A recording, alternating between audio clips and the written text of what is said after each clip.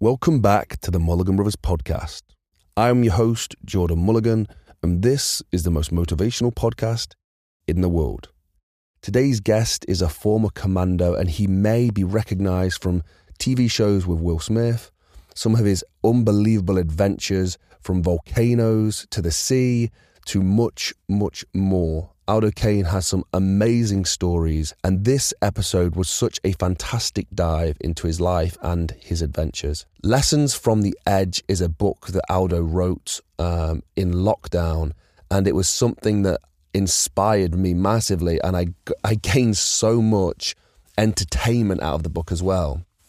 Whilst the lessons in this book were treacherous and entertaining, the inspiration and motivation behind them as well was amazing. And that is what we talk about today.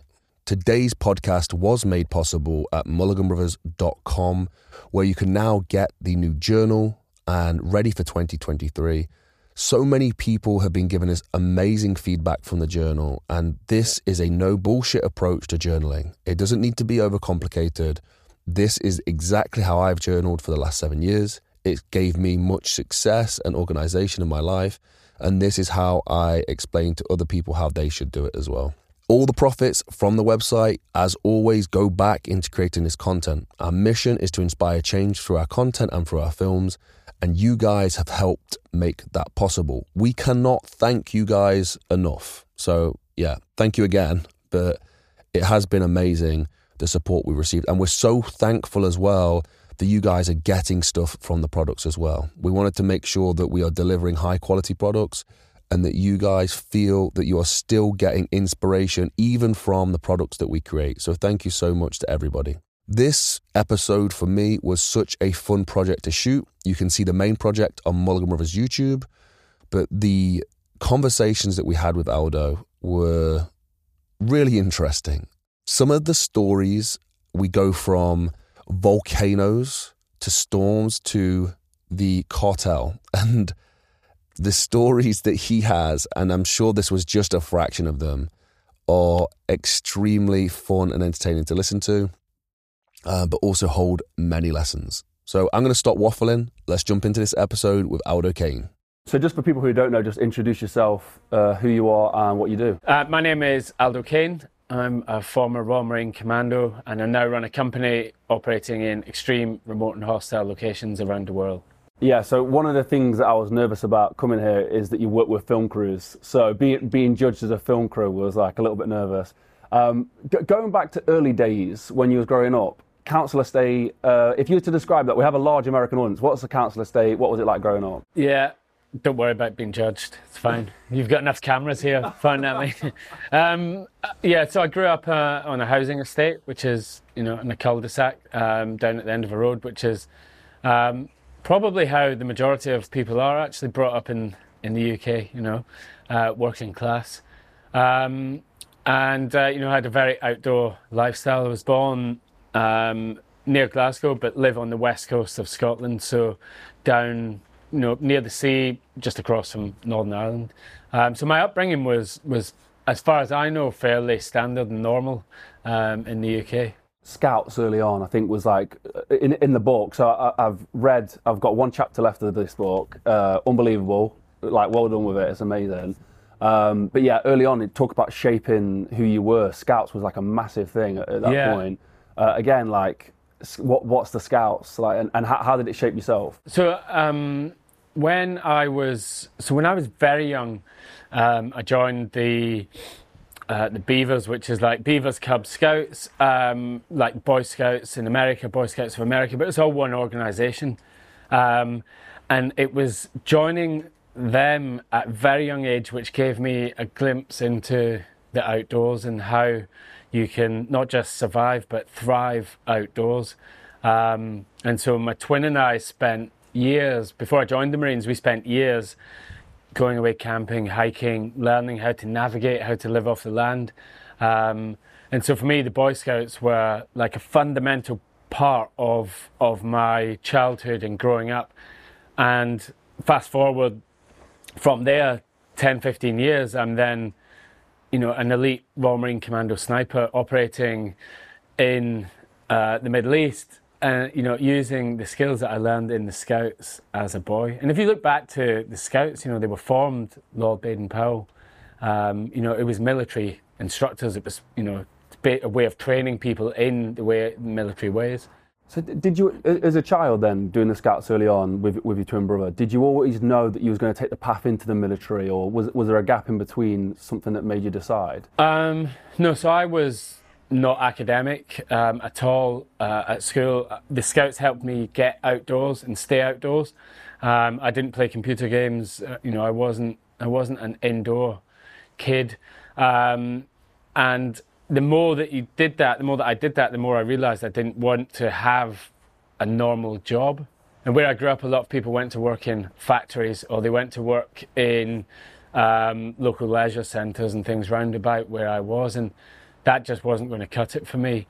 And so I got to the point where I was looking at what jobs I could do and would want to do in the military.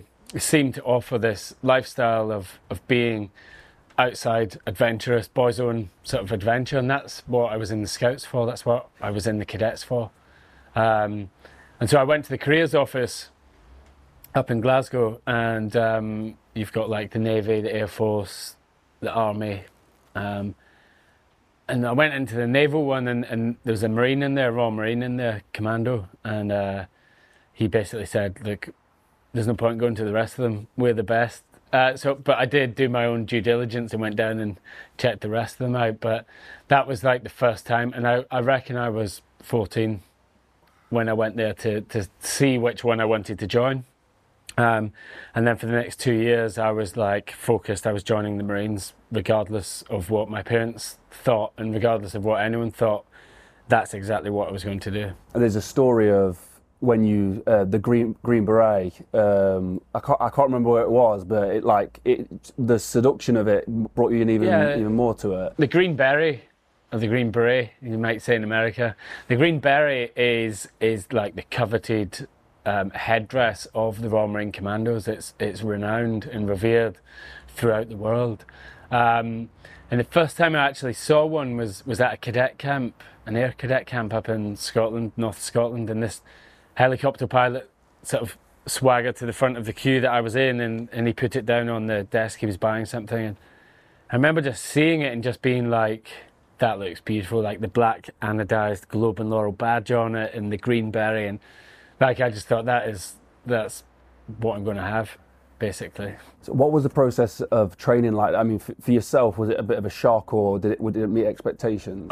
Because I wanted to join the Marines from like 13 or 14, by the time it came to joining up, like I knew inside out what the training was, what was happening in what week, and the only bit that I didn't know was whether my body would be physically strong enough to complete it. My head game was good. I knew that's what I wanted to do, and it's the longest infantry training in the world. It's 30 odd weeks, so it's quite a long time, and it's very intense. There's hardly any days off through the whole process, and every week is like a culling phase, getting rid of dead wood in the troop. So out of maybe 50 people that join, 50 men that join, then at the end of it there might be 7 or 8 that finish it. And so joining at 16, my bones weren't fully developed, my body wasn't fully developed. I was essentially still a boy. But yeah, I found it was tough, but I knew that it was going to be tough, and I knew that wouldn't last forever. There wouldn't be people staying in the Marines for 10, 15, 20 years if it was as hard as it was every single day in training. You just couldn't last that long. So it was the first part of my life where I started to realise that you can literally become what you think about. You can have what you want as long as you know what it is that you want. And I think a lot of my friends at school, they just didn't know what they wanted to do. They're going to prolong it a bit more, do A levels or higher, and then they go to university, still don't really know what they want to do, choose a course that they're not that interested in, come out 23, 24, still not know what they're going to do, dodge around a few jobs. By the time I was 26, I'd done 10 years as an elite soldier.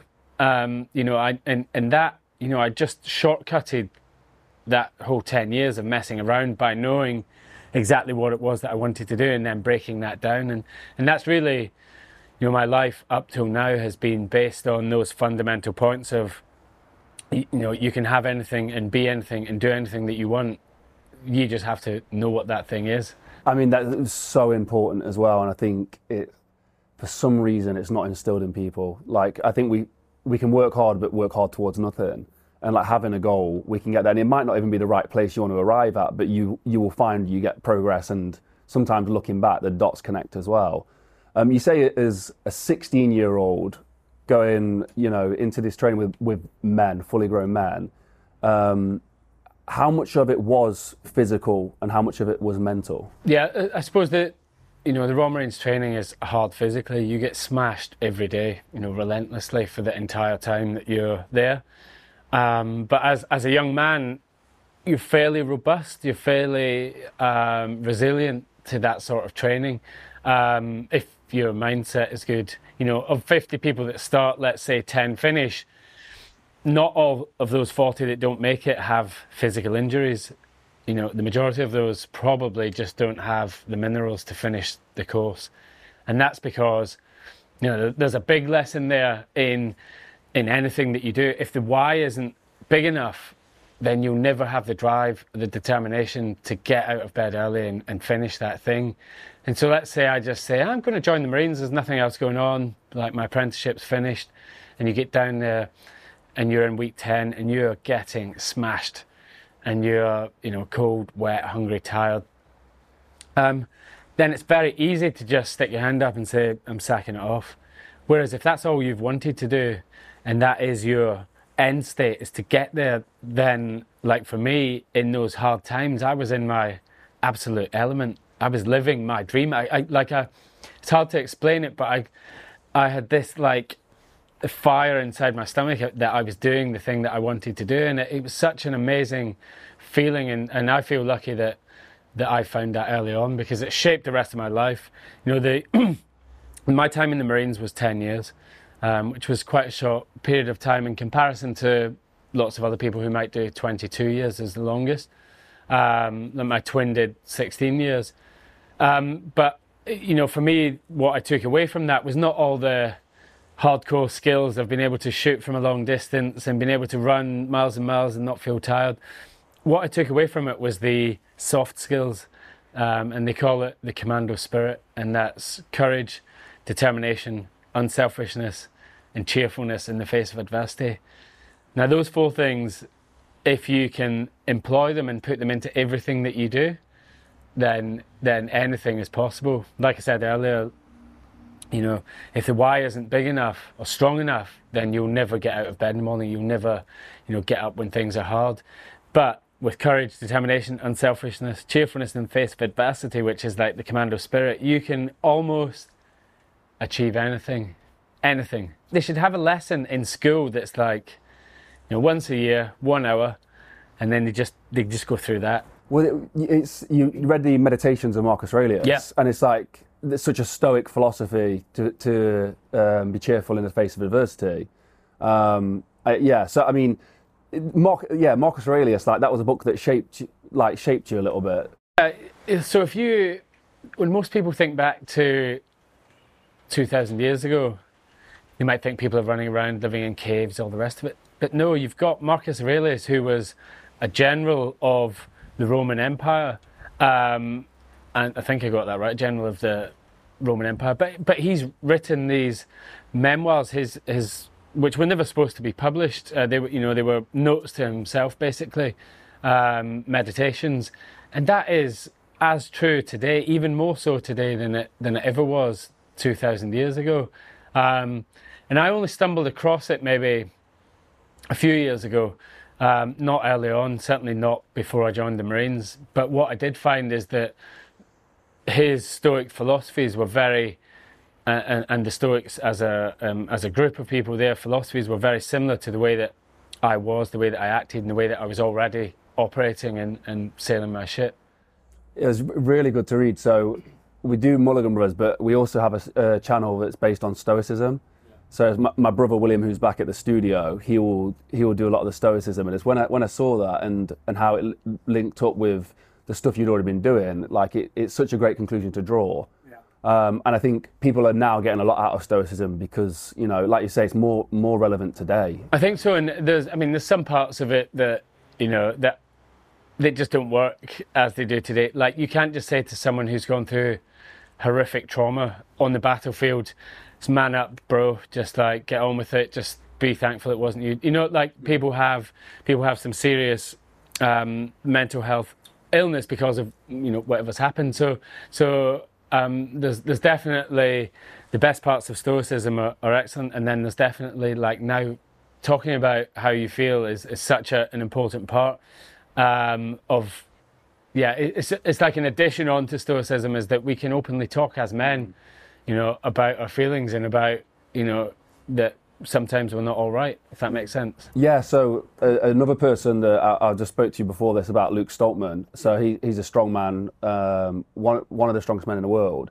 And that's his thing, is about opening up and talking about it. And yeah, I mean, linking on to him is he was working on the oil rigs, which is another industry that's, like, you know, renowned for, like, not sharing your feelings, and there's a culture around the oil rigs themselves. I mean, what was your experience like working in the rigs? Yeah, so I worked offshore on the oil rigs for 3 years. So I left the Marines, and then I kind of messed around for a little bit, and then I went into the offshore industry. And there's a lot of hard men and women, you know, who work in the offshore oil and gas industry, and it's, you know, for me, I used it as a platform to have time off. So by this time, I've already been to Iraq, I've already been fighting in war, I've already realised that time is more valuable than money. I've realised that, you know, you can earn as much money as you want. You know, it comes and goes, daily, monthly, weekly, whatever. You know, when you're up, you're eventually going to be back down. But time doesn't, that's just gone. And, you know, if you are privileged enough to get to old age, then that's one of the best things that can, you know, physically happen to you. And so for me, when I went offshore, it was very much about using, you know, I was sacrificing 2 weeks of my life, which is huge when you think about it, to then have 2 or 3 weeks off, which I could then use effectively into reshaping, retraining, and regrouping on what I valued and what I felt was important and which direction I wanted to go in life. And when you're offshore, it gives you opportunity to reflect, because there's a lot of time when you're not working.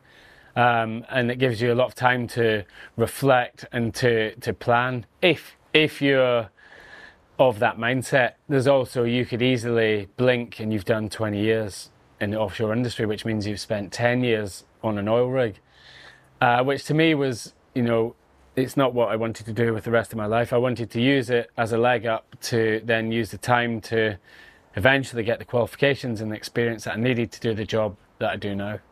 And when I look back, like the dots join perfectly. Like it's 2020 perfect. It's crazy, right? Like looking back, because especially sometimes in the moment it can be quite scary and daunting. Like, is this it? But it somehow finds its way to work out right. Yeah, I think one of the big things that I think that people are anxious about is fear of the unknown and thinking, is this it? Is this all I've got? Is this what I'm doing with my life? If you're lucky enough to be that introspective and thinking about yourself and your life, because most people are too busy with the minutiae of everyday life that they don't give tomorrow and the next week and the next month a second thought. It's quite deep, this, but effectively, if you're in that position to think about the future, then you're one of the minority. And then if you're able to think about the future and shape it, then you're in the top 1, 2, 3% of people on Earth. And that is quite a powerful place to be. So yeah, being stuck at a certain point was the door-to-door gas. Is it gas and energy? Yeah. So I used to do. I was a double glazing door knocker. It was the worst job I ever had. It was really tough as well. I remember thinking, like, this cannot be it. So at that moment in time, first, where does the dot connect for you? And also, what was that experience like? So I ended up I was selling gas and electricity. It was a really horrible time. You know, I'd left the Marines, and I didn't leave the Marines because it had ran its course or anything. I left the Marines because I was like at the top of my game, and it's the easiest thing to do for me would have been to stay in and see out my 22 years. That was easy. The hard thing to do is leave something when you're very good at it, because you know, it's completely unknown. It's very easy to stay in that rut, and I didn't want to be in that rut.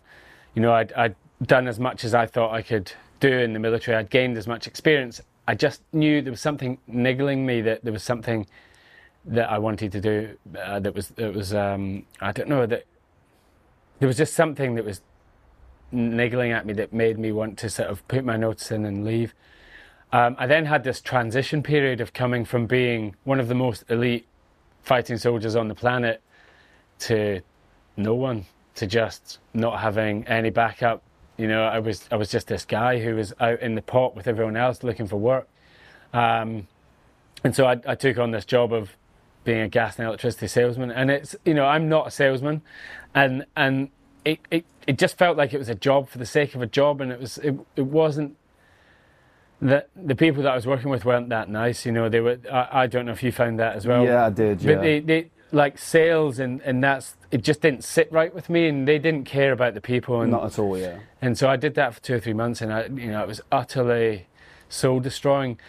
But at that point, I still hadn't connected the dots with, you know, I just decided that I wanted to join the Marines. I decided I wanted to be a sniper. I decided that I wanted to be in recce.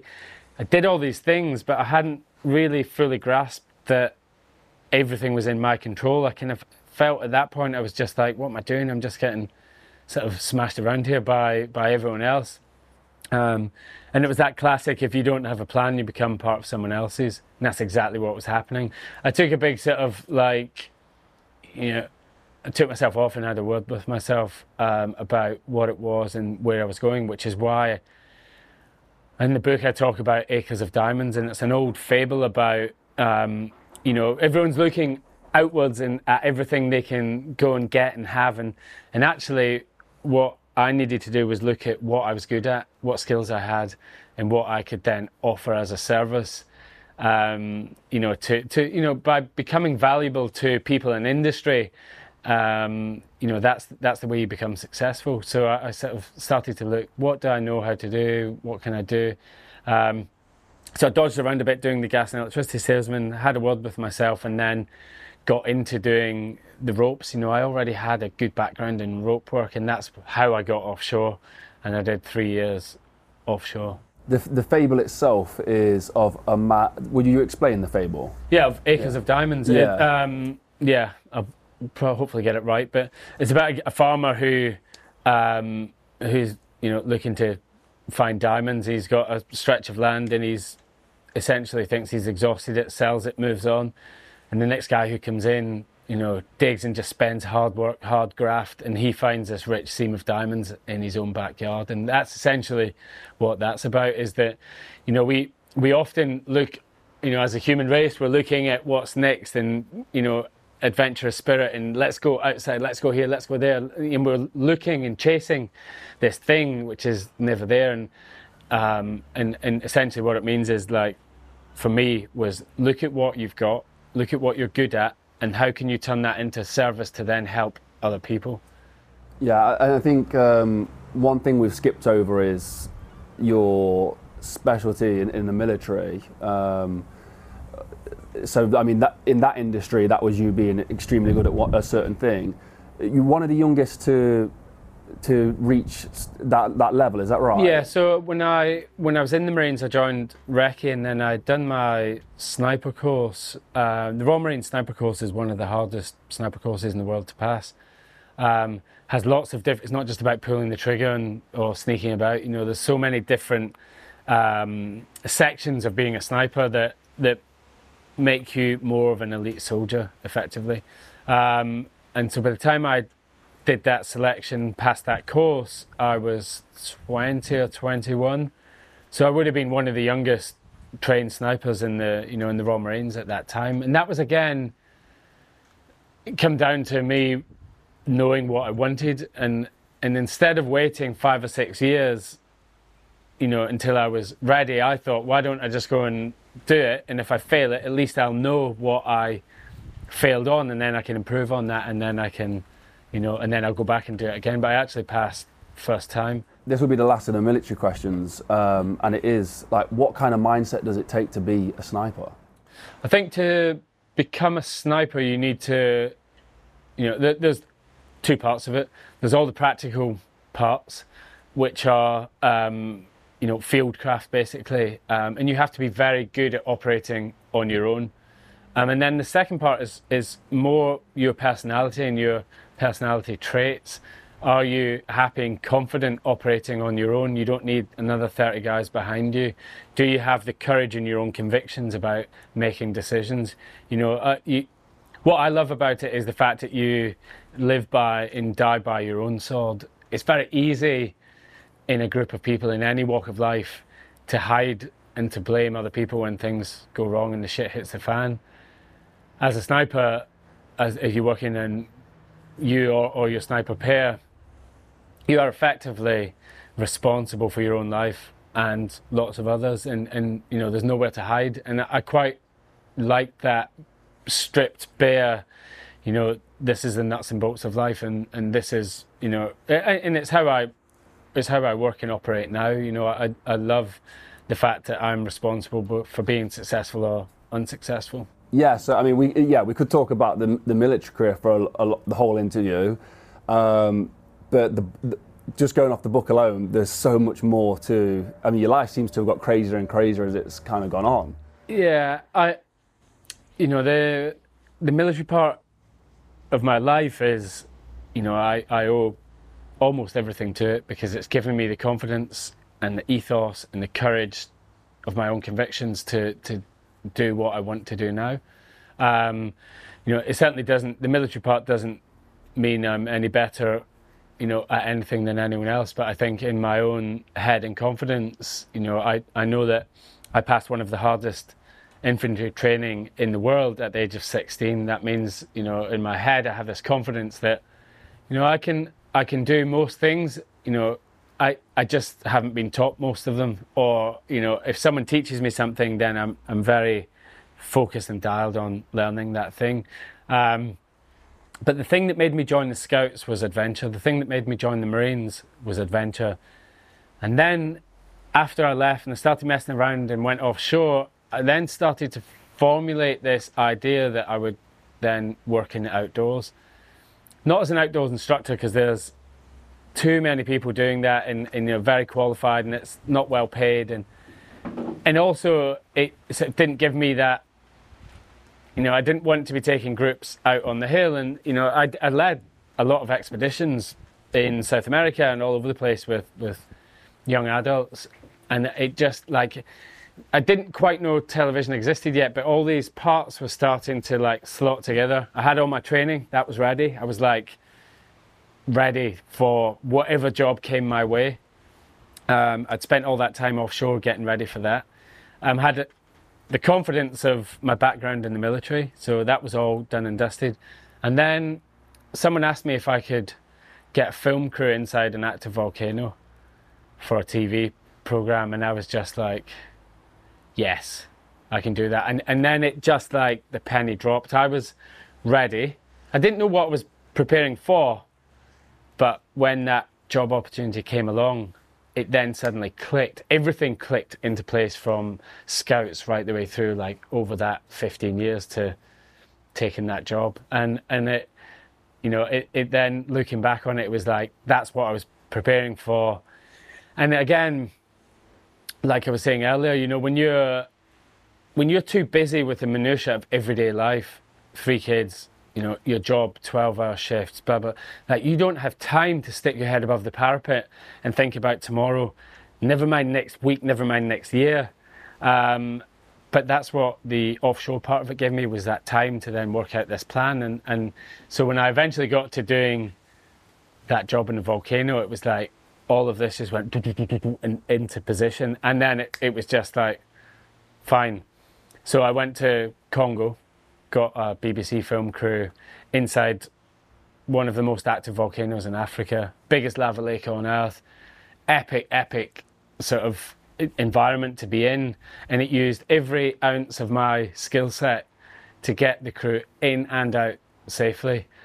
And then I sort of came back and had a couple of weeks off and just like, I was like, this is amazing. Because I never watched television, and to be honest, it never crossed my mind that television was an industry that you could work in. And so it was right at the time when adventure TV was picking up and getting busy, and so with all the preparation and things I was doing, I was perfectly placed at that time to get stuck into it. And I'm not saying that there are a million people out there better qualified than me in cave diving, than skydiving, in climbing, and all these things. But, my main focus is more of a like step back. I have a jack of all trades basic understanding of these adventurous activities, but I also have a more holistic approach to looking after people and crews and making sure that they're safe in these extreme environments.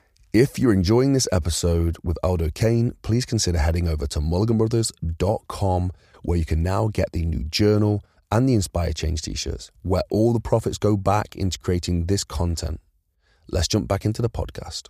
What was the first experience seeing the finished product? Like the shots that the crew had got. Like, did that mean anything to you once that had come out? It did. Yeah, it did, because you spend 3 weeks inside an active volcano, risking your life to get all of this together, and it's all compressed into 8 minutes of footage, and you just think, how does that even compute? But I've been doing this now for 13, 14 years, so I understand the process now, and I'm much more involved in that process. My job really is with you guys, it's with the crew, it's everyone working together to get this end product, and whether that's in jungles or up in the high mountains of the Himalayas or way down in a cave system, wherever it is on Earth, or dealing with narcos in the jungles of South America, it's the same. It's about can-do attitude and looking after people. And it goes back to what I was thinking about Acres of Diamonds.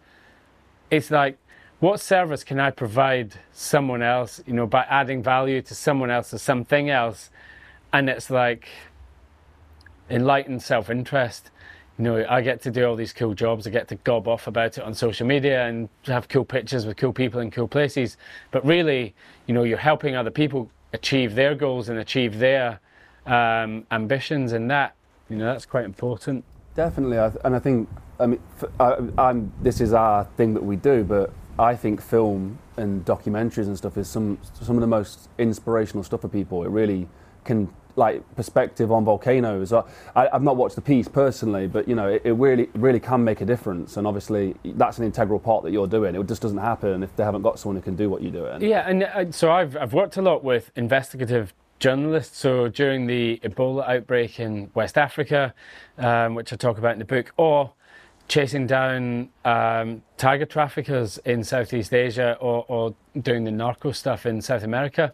And these guys, using the medium of film and journalism, have so, they're giving a voice to, for example, tigers that don't have a voice, and they're being slaughtered at a rapid rate of knots for luxury goods. So, if you can find a way of telling that story and telling it effectively by, film, then, you have much more reach than you do any other way, I think. No, definitely. I mean, you've just mentioned a handful of things there. Cartel, those polar bears, tigers, lions. It's just crazy. But one of the things you've gravitated towards the end is animal welfare. And is that something that you're passionate about yourself? Yeah. So with the anti-poaching stuff that I've done, so I kind of got to the point where I'd done a lot of stuff in the military and wanted to give something back in a way that, to for example, animals that don't have that voice, and to be able to train anti-poaching units. And I was down in South Africa doing that for a while, and the more I was doing that, and I'd been working in television a while, I thought there's opportunity here to tell stories of for example, trafficking, and that's how I got involved with doing the tiger film. That was a BBC investigation into tiger trafficking, but it was much more about using my skills. Again, what can I do with my skills that provides a service to someone else? So we were helping the EIA, Environmental Investigation Agency, with some of their operations and investigations. So it's about again, not what can I get out of this, but what can I give. And I always find that's a more useful way of approaching situations, is what can I do, what can I give, how can I help, and eventually that all comes back round to you anyway. So how do you think it's important that people find that purpose, like something that they are working towards that has, like we talk about like money or, fame of stuff, but like that has that higher purpose as well to them? One of the biggest things that I see from military people when they leave is that they struggle because they don't have purpose and passion anymore. When you're in the military, you have purpose and passion, and I would say 90% of people in the military, certainly speaking from in the Marines, have this passion and fire in their belly.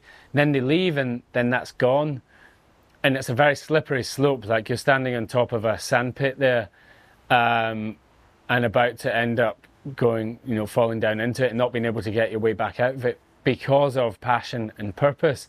And like I said earlier about, if the why isn't big enough, then you don't have the drive, you won't get out of bed in the morning. And that's why when I go to schools and I speak to kids and they're like, I want to be a YouTuber, I want to be famous, I want to be an influencer.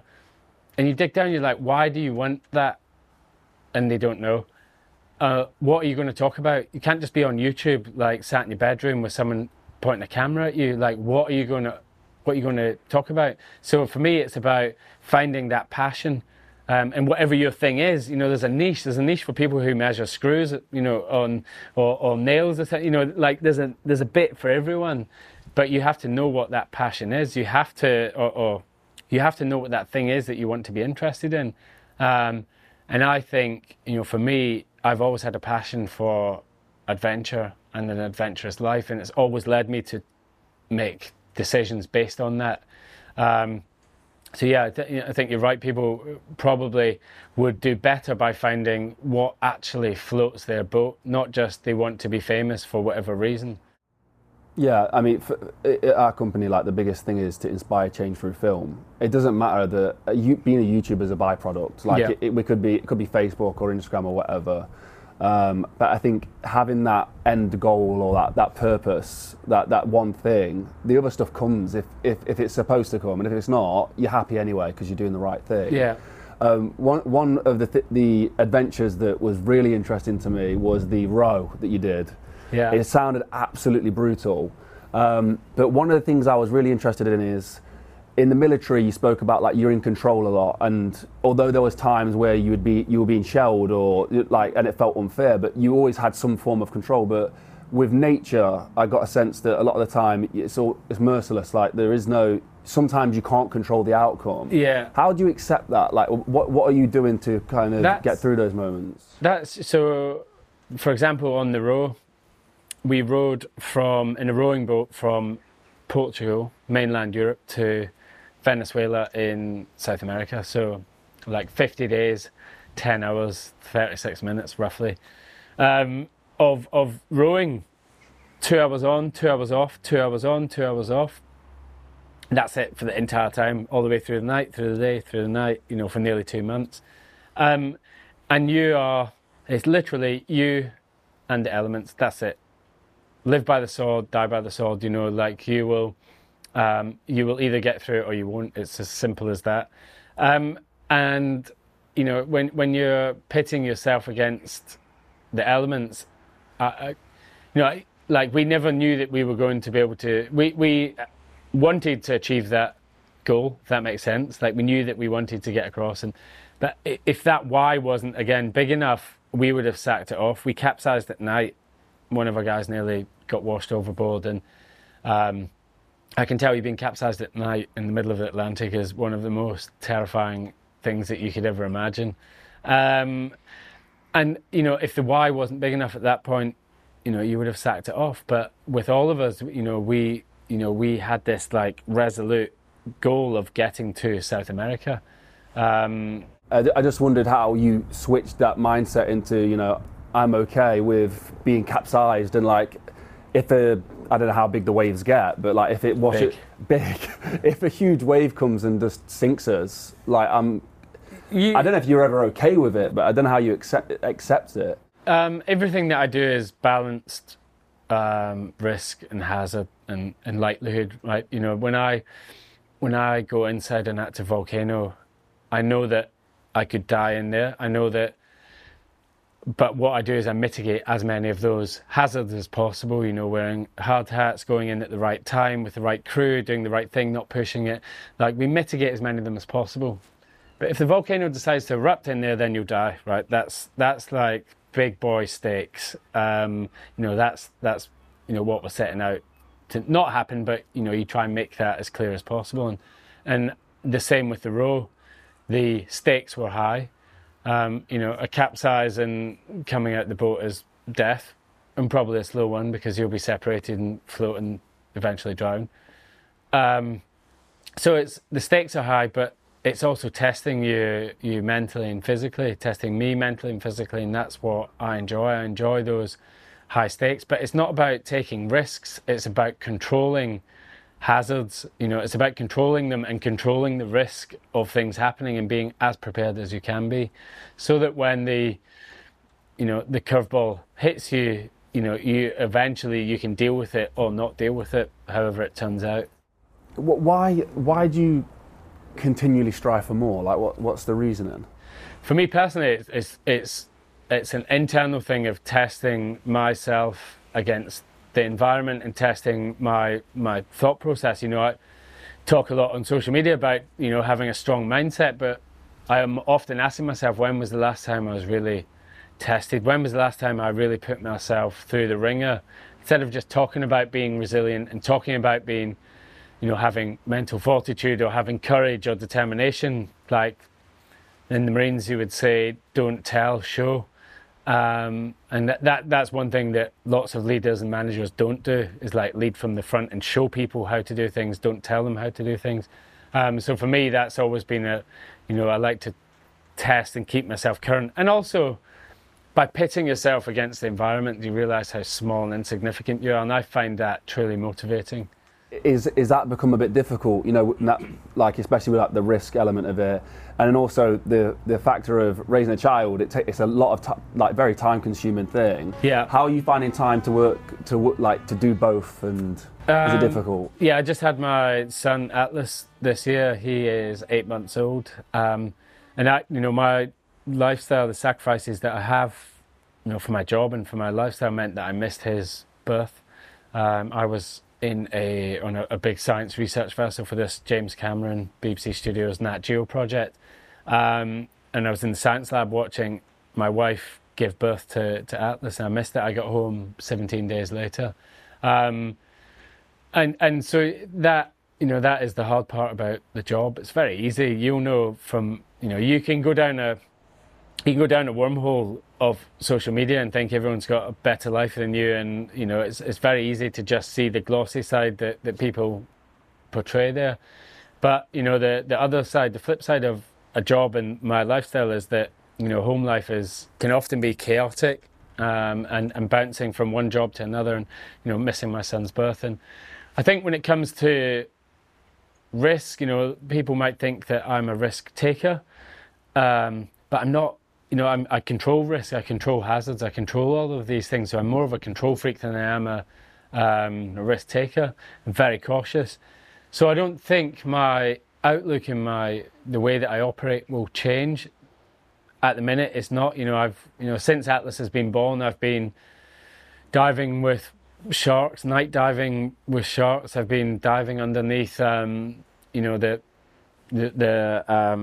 sea ice up at 82 degrees north, up in, you know, 400 miles from the North Pole. So, you know, like, I've been doing quite a lot of full-on risky things since then, but I would rather have that and come home with stories than not have them at all. And it's, you know, I don't want to bring Atlas up in a world where he's not going to take risks or understand risks and you know, understand the process of decision making. Decision making is one of the biggest things that people can do. Even if it's the wrong decision, make a decision, follow it through, and it often opens another door that wasn't available, before by sitting doing your normal stuff every day. To change your life and to change what you're doing, you must change something. If you do the same thing every day, nothing's going to change. The outcome isn't going to change. Love it. Just talking on the factor of risk, is one of the riskier things I think you spoke about in the book was the cartel work, and you was at the whim of somebody else's decisions almost. Like, you could put everything right, but what was that like, the experience working with those guys? So we worked on a show, Inside the Real Drug Lords, and it was basically 3 months embedded with different cartels around in South America, and it was different to the sort of work I normally do, and I found it quite hard to, if you go into an active volcano, or you're dealing with, I don't know, you're on a foot patrol, an anti-poaching foot patrol in South Africa somewhere, that you can deal with those hazards. Dealing with narco traffickers is very different. You have young guys with mega egos, nothing else to lose. Trafficking drugs, very dangerous, very it's a very it's a very, very dangerous lifestyle they lead. And to be in and working with them, and for such a long period of time, was just pretty stressful, I have to say.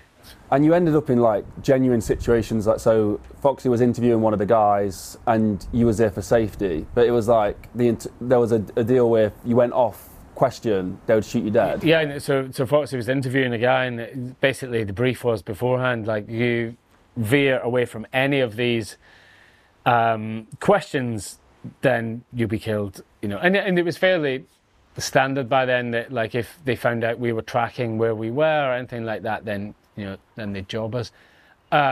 Look, super interesting job being given the privilege to be in there, but when I got back from it, I was just thinking, I don't want to do that again. It's pretty full on. Get me in. I remember when I was inside the volcano, it was erupting. This one time I was in there, it was kind of kicking off, and I remember being scared and thinking, God, what a job is next? It was narcos. I'd get me into Peru or get me into Colombia with Foxy, get me out of this volcano.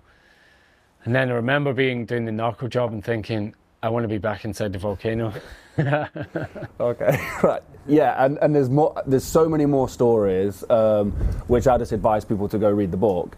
But you did say there was a lot cut for the book. So have you got anything that's interesting to hear that was cut out of the book? I mean, so the book really, Lessons from the Edge, follows my life from being a kid all the way through till now, this year. And to fit that amount of adventure into one book and keep it as a page turner and keep people interested, quite a lot of it, it has to get rid of.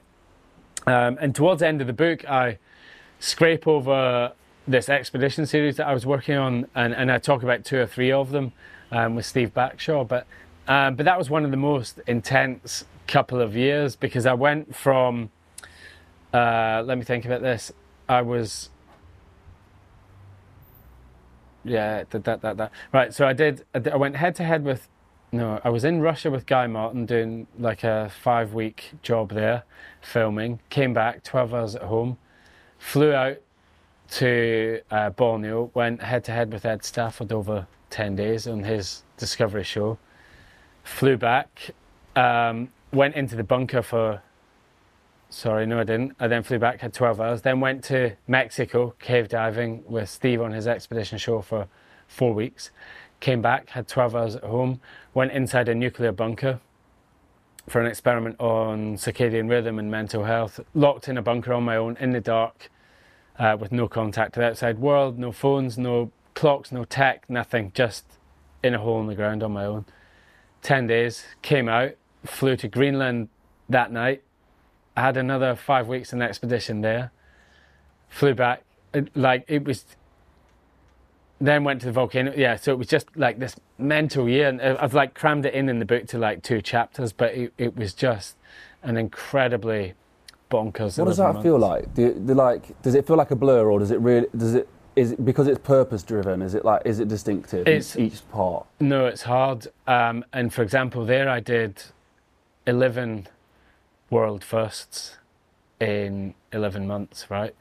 And they're big. They're like finding the oldest figurative art and hand paintings in the world, 50,000 years old, in Borneo, exploring new cave passages in Tulum, diving, cave diving that have never been seen before, paddling 2 rivers in Suriname in South America that have never been paddled before.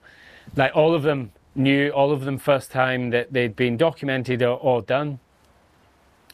And you just kind of like, they go by in a blur and you kind of forget and you don't process. And that's why it was so helpful to me mentally and physically when lockdown happened, because I was just like burning out. I was just doing one big job after another big job after another. And lockdowns with coronavirus happened. I was in South Sudan and we got called back from there. I was there for 3 weeks, got called back from there and straight into lockdown. And it was kind of like the first time that I'd taken stock in like 2 or 3 years. So it does get hectic, but it's a freelance world, and you know, if you're not working, you're worrying about work. Yeah, I mean, it sounds mad, and it sounds to be doing firsts in the world, and somehow they pass by you. You know, it's like crazy. So sad in a way as well, in some ways. And that's why it was such a good thing to write the book, to be able to take. You know, lockdown was at least 6 months of no work for me, so it was such a good time to sit down and focus on what I'd actually been doing, and to, you know, now my head is much clearer, and I'm aware. Like, for example, we can talk about we become what we think about, and I've got clear examples of how that's happened. So it's just more a case of reflecting, I think. For a young man who, you know, you've always kind of had a vision for purpose, like you've had some goal in mind. What's your advice to somebody who feels that more lost? You know, like the other 95% of people. Yeah, it's a good question. So for someone who's lost, and I think most people generally are until they find something that really floats their boat. Like I said, if the why isn't big enough, you won't do it. If someone wants to be famous and a YouTuber, for example, like they have to then go and find this thing that then floats their boat to be able to get out and do the filming, right? So for someone that was lost, I would say the best thing that you can do is find out what interests you, and it's find a passion. And if you can't even get there, and some people can't change the job because they've got a mortgage and a car and all the stuff that holds us down, and 3 or 4 kids, you know, that stuff all becomes a tether, and you know, you can't change too much. But what you could do is set yourself a challenge, a physical challenge, a mental challenge. It doesn't have to be big. You know, it could be going and climbing your nearest mountain. In the UK, you could do, you know, Snowdon or Scafell Pike or Ben Nevis, or choose something that interests you and then work towards it. So I would say is find a goal, break it down, write it down, and then start being accountable for it. And I'd say another thing that goes with, you know, a healthy body and a healthy mind help you achieve these goals. If you're cramming shit into your face every day, then it's going to reflect in your mindset. I'm talking about like bad food, for example, and not exercising. When I was in the bunker for 10 days, the main things that I took away from it was if I'm not exercising and I don't get daylight every day and I don't interact with humans, then my mental health is tapering off. And so, you know, if you can get outside and exercise with mates every day, that's like one fundamental building block to then helping you achieve your goals out with physical exercise. So yeah, find out what your passion is and then work bloody hard. Process and graft are the 2 things that people don't see. They look at successful people and think it's all right for them, but actually what they forget is they've had 12, 15, however many years of just doing the basics and doing the basics well. Yeah, I think that message works the other way around. It's like there's a price to be paid for it. Like, you know, it's not free. Nothing's free, and there's no easy way. Everything, you know, if something's easy to get, right? If something's easy to do, it's easy not to do. It's easy to eat an apple a day. It's also easy not to. You know, if something's hard, process and graft, like it's also delayed gratification. I think we live in an age now where people want instant gratification. You know, they want something now. You know, the internet's fast, 5G's fast, everything's like now. You order something online, it's here the next day, all the same day. You know, delayed gratification, you know, is the art or the discipline of postponing something, kicking it down the street a bit so that you have something bigger, better, longer, stronger, whatever that thing is. And that comes down to process and graft. I think a lot I hear as well is, you know, it's all right for them, and those successful people have done it without a promise as well. You know, I think we assume that, you know, someone achieves something, like standing on stage with an award, it's like they put in the work and they got that, but they weren't promised the result. No. You know, they did it without any promise of success. I think that's a big part of it, is also, like we talked about, finding your passion, and there's no promise at the end of it. But if you can block out the noise, like if I'm sat looking at everyone else that does my type of work and looking at them and worrying in social media, I'm not putting in 100% into what I'm doing because I'm paying attention to what they're doing. You'll find that successful people don't care what's happening round about them. They don't care. They're not in competition with anyone potentially other than themselves, or they just want to make an exceptional product or offer that service to the masses. And when you start to do that and block out the noise, it's amazing what you can actually achieve. And controlling the controllables, controlling what you actually have dominion over. It's quite a small thing, but control that. You control your mind, you can control what's in your immediate vicinity, but you can't control the weather. You can't control what other people are doing, and you can't control what other people think. So stop trying to. Is there a single biggest thing that got you to this point? Good question. I would say if I was to look at everything and break it down into something very easy, it would be we become what we think about. It's just as simple as that. And if you're not thinking about anything, or if you're thinking shit thoughts, then that will be your life. You know, everyone is exactly where they are in life because of the decisions they have or haven't made. It sounds quite callous because lots of external things can happen to someone, but we always have options. Like people generally, especially where we live, we know we're very privileged where we live in the Western world, where, you know, we have all of the mod cons.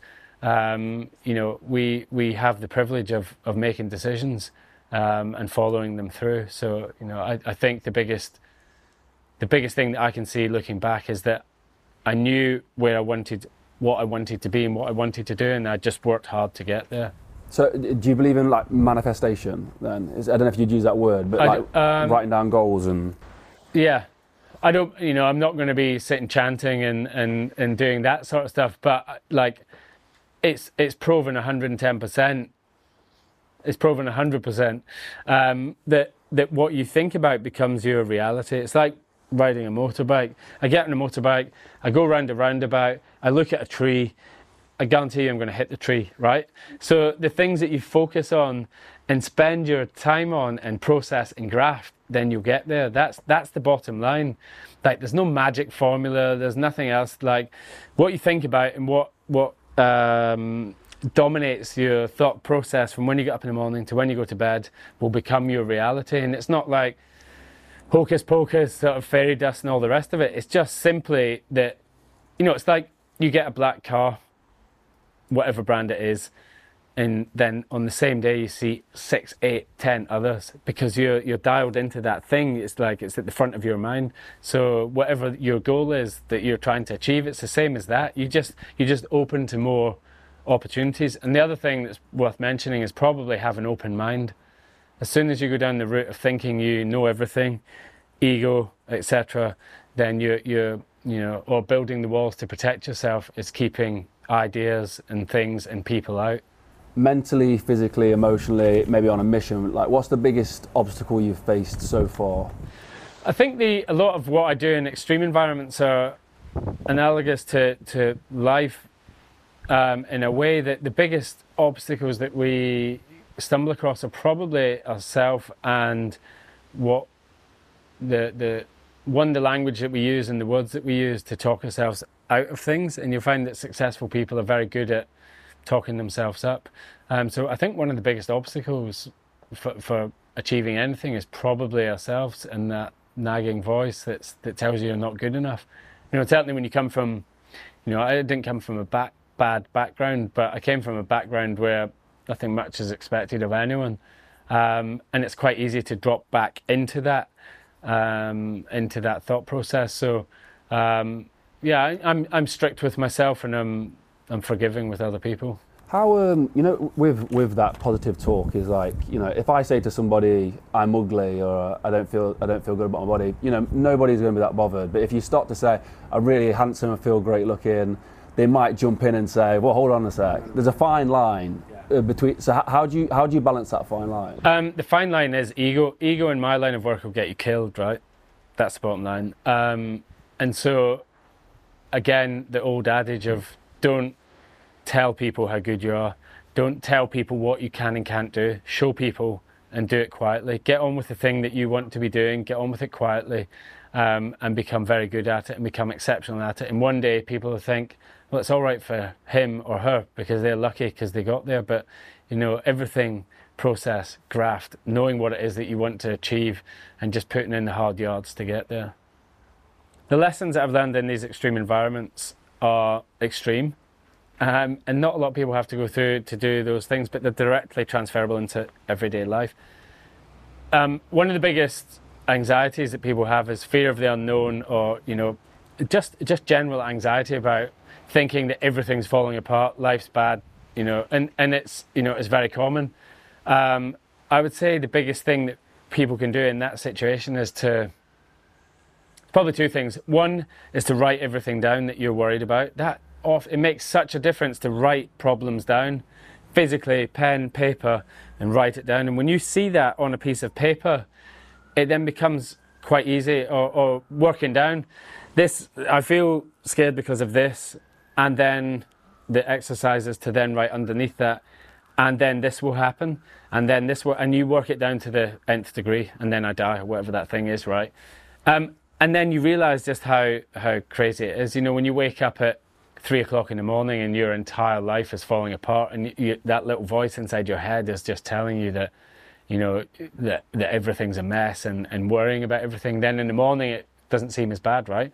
So the biggest thing that you can do with that is control the controllables. It's a simple thing, is you can't control all of these other things, and often what's worse is you're making your judgments and opinions on other people's opinions, which is other people's judgments, which is just mental. Never compare your inside to someone else's outside, because everyone's different.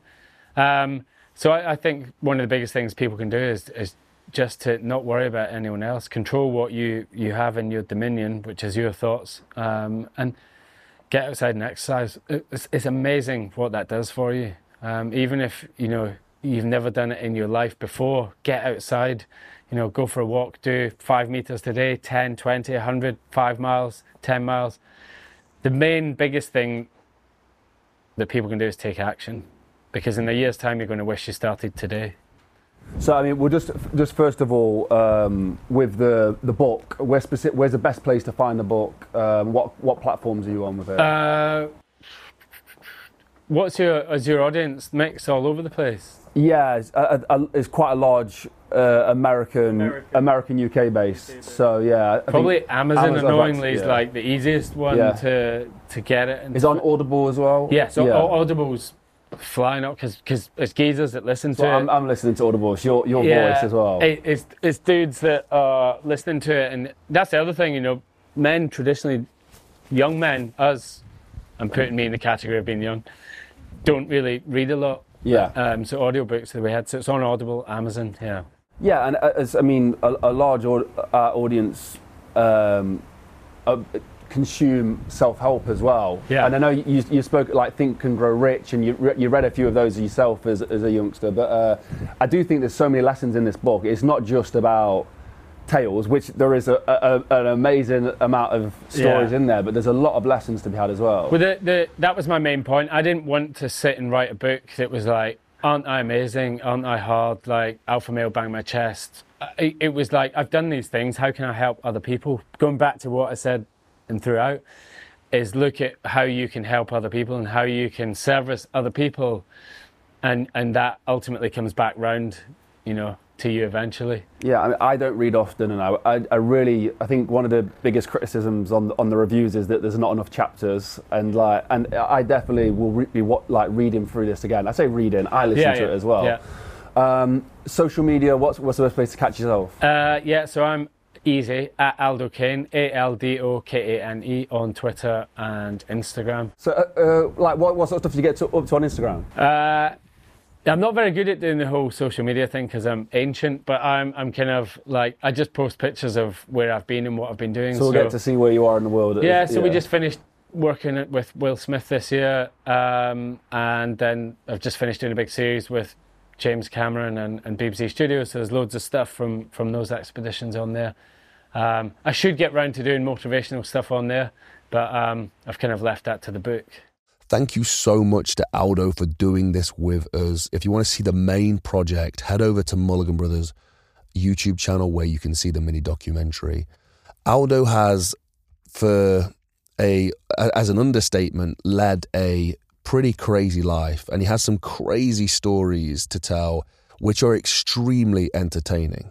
But I'm hoping that you guys listening are also taking the lessons from those stories about facing fears, about living on the edge.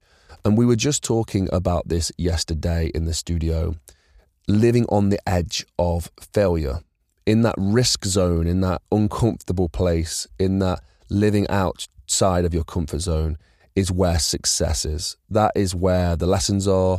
That is where you're going to find the most success and the most growth. It is in those moments of hardship and failure and fear where we grow the most. And if we want to be successful, we need to push into those zones. And that's what I try to do every day. And it's what I try to advise people to do every day. Do things you don't want to do, whether it's because it's tough or you fear it or it's difficult. Do things every single day that you don't want to do. A great training method for this is jumping into cold water. For me, if you are willing to jump into cold water, even though you don't want to do it, it is more training the mind than it is training the body. Also, please consider heading over to mulliganbrothers.com where you can now get the Not a Journal. A journal that I created because journaling has got so complicated over the years. And this is the way that I would journal. And I could never find a journal like this. It's basically about creating a list every single day, taking souls with that list, crossing them off.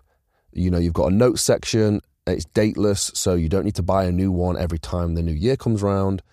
And also, you affirm your goals every single day. It's not about, you know, we see these airy-fairy journals at the moment where you have to fill in a million sections and it's all super complicated. It does not need to be that way. We need to know what we are working towards every single day. So we have a weekly, a monthly, and a yearly goal, which we reaffirm every single day.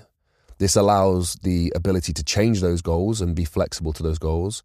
Every single day, you then work towards your weekly goal with a list for the day, so you know your daily goals.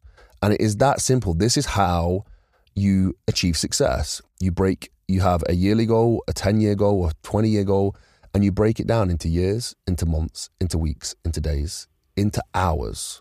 This book is a basic breakdown of all those things. And I'm so excited with the feedback we received. I didn't know how this would be taken. I didn't know if people would think it's too simple. But this has been such a success that we cannot thank you enough. The journal will be sold out by Christmas. However, we will be restocking after the new year. It just may take a while, but thank you for all the support. And as always, guys, so you guys are aware, our commitment to this is every single penny that we profit on these books goes back into making this content. We would not be able to film these projects with our cameras, with our crew, if it wasn't for the support that you guys have given us at mulliganbrothers.com. We do not take that for granted. Please, please, please understand that we know the privilege that you guys have blessed upon us to help inspire change around the world, and we will not let go of that. We will not let that slip. We will not take that for granted. Every single moment of our lives, everything that we do is about inspiring change whether it's through our films, our podcasts, our actions. Everything that we do is geared towards inspiring change. So thank you. We understand that you have blessed us with the ability to fulfill our purpose in life, and we will do that to the day we die. And yeah, I cannot thank you guys enough. I'm going to stop gushing. Go follow me on Instagram if you want to see what I get up to on a day-to-day basis. And also consider picking up Life from the Edge, the book that Aldo wrote. It is a really good read. I'm not just saying that. I read this book before doing the interview, and I cannot recommend it enough. It's a fantastic book. Have a blessed and productive day, and more importantly, go inspire some change, guys. I'll see you in the next one. Peace.